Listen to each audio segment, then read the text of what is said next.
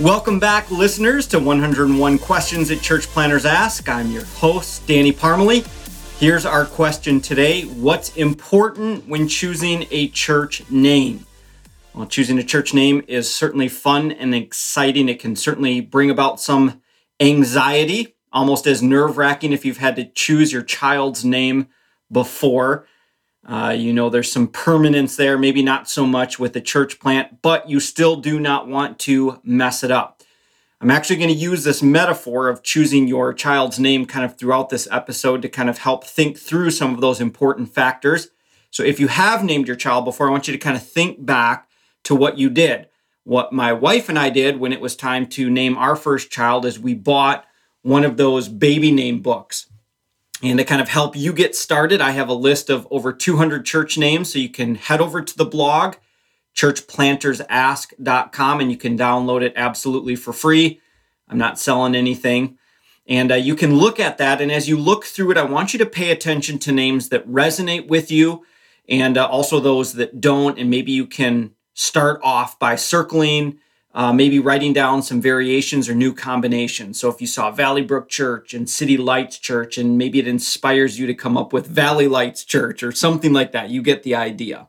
So just like naming a baby, think through how you can generate this large kind of list of names. And then step 2, you're going to start narrowing down this list.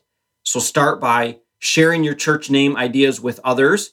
And over time, you're probably going to see that some of the names that you originally liked are going to drop off the list. Others may rise to the top. Now, here's a tip. Once you have your list down to about 5 or 6, you should be asking non-Christians which names appeal to them. Now, why do this? Well, I'd argue that Christians are notorious for coming up with some of the cheesiest, most cliche names. And as a church plant, this is really who you're hoping to reach, those that don't know Christ and those that aren't a part of a church. So you get their amazing insight. And kind of as a double bonus, it allows you to strike up conversation with them about spiritual things. This is what we did when we planted in Milwaukee, Wisconsin. I literally went to coffee shops and parks, had my list of names, and asked complete strangers. So give me some moment of your time. I'd like you to look at this list. Which one of these appeals to you? And I also gave this list to those who were starting to form the launch team and had them do the same thing. And it was great because it was a way to kind of train soft evangelism skills and ingrain in our culture early on that our church plant would engage in spiritual conversation with non-believers and to value what those non-believers had to say. So part of narrowing down your list, though, will also be thinking through negative connotations. So I don't know if anyone else, when they were thinking through names for their children, thought through like how they would negatively be used on the playground, like Cindy, Cindy, Bobindi, Banana, Fana, Fofindi, Fee, Fi, Momindi, Cindy, or what accidental names might come about. So maybe you'd avoid naming your child Richard because you didn't want him to become Icky Ricky on the playground. Well, you should kind of be doing the same thing when narrowing down your church name, and not that you'd actually use the church or that you'd use the, childhood name game, but instead think through how it might be misinterpreted or negative connotations. So you have to be careful of unintentional association. For example, using names that contain recognizable big churches that have gone through bad things. So for example, Mars Hill, Harvest, Willow. Though you may have zero connection and maybe even like some of those names or parts of them, subconsciously or even consciously, people can associate you with them. Even churches that have a good reputation, there's a danger there. Maybe you like Life Church or Elevation, and there's maybe nothing wrong, but people can again wrongly assume that you are connected, and then whatever perception they have of those churches or ministries will have an indirect impact on you. So step 3 is finding kind of that balance of uniqueness and clarity. And I can speak to this from a personal experience. I shared how we went around, we asked people which name they like. Now, keep in mind that we were next to a university and we were reaching primarily 20-somethings. And the name that rose to the top was Epic 242. 242, of course, being a reference to Acts 2:42, the description of the early church. Well, after some time, I felt like, well, having a number in the name, this wasn't the best idea. I felt it sounded too much like a youth group. So I had the brilliant idea of taking the first word, epic, but to jazz it up a little bit, take the Greek form of the word. So that word is epikos. It's not even found in the Bible. And side note, as it caught on as epikos, so not even pronounced properly because it was hard to say. Now, keep in mind that our church was being formed during the emerging church movement, if any of you are around for that or can remember that. And there was kind of this rebellious attitude towards organized religion. So my second brilliant idea was not even to use the word church in our name. We didn't want to be a church. We wanted to be a Christian spiritual community. Man, we were so edgy, so cool, you wouldn't even believe it. Well, we hit the uniqueness out of the park. No one had named their church that before. We were the first. 2004, you can look it up. There's other Epikos or Epikos churches now. But now to the disadvantage, there were so many downsides to it, and that was that it was confusing. I'll start with the fact that we didn't have church in our name. All of our signs, marketing, or even conversation, we left out the word church. So imagine if we put up a poster somewhere, people would have no idea. Maybe it was some sort of outreach or picnic or gathering that we were going to have.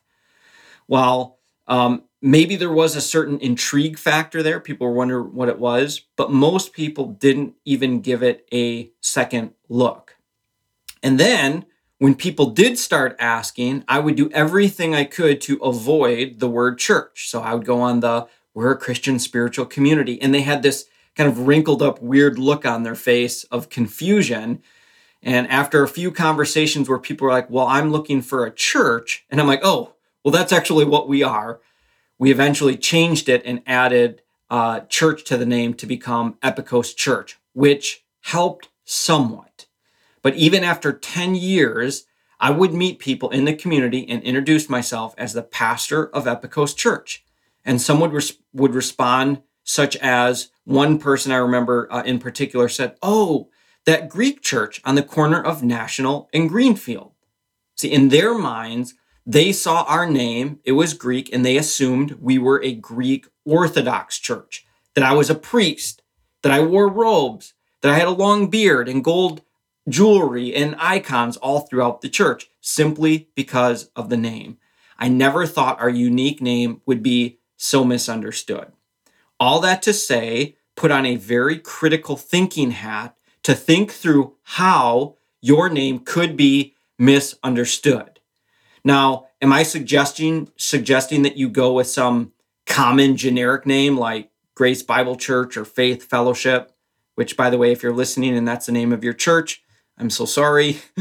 But better yet, maybe you could go with the most common name. So Thomas Rainer did some research and found out that First Baptist Church is the most common church name in the United States, over 5,000 churches.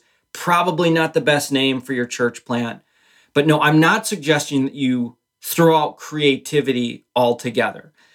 If you do that, you probably will lose out on expressing what God is doing and maybe even doing something unique in this local church body that you're shepherding and leading. So instead, just try to find that balance of creativity without being confusing. Last step before you name your baby, make sure the name is available. Now, most churches are not trademarked, but you should check with your state to make sure that you can use that name. Most states have a website, usually connected to their Department of Revenue, where you can just type in a name and see if it's available for, small businesses have to do this all the time. Secondly, you may want to check to see if the name is available as far as a domain. Now, this isn't a deal breaker, because you can get creative with domain names and add, different things that kind of help to specify it.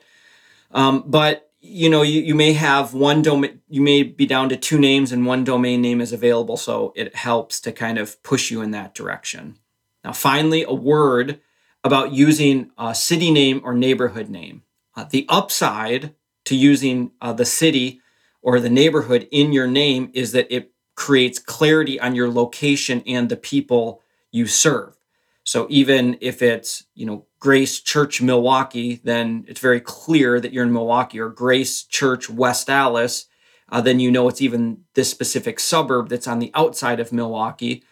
But the problem is, or the downside to it, is that if you're too specific to a neighborhood, is if you ever move from that community or move from that neighborhood, then you've got a little bit of a problem on your hands. And this does happen, especially in metropolitan areas. And it's frustrating to me. I've seen this before where churches have a certain city name and they actually don't, and they meet in that city. However, because of having moved, there's a different name for that. So all this to say is that naming your church is a very fun process, but do give it some thought. Give it some time to kind of think through. Invite others to be part of the process.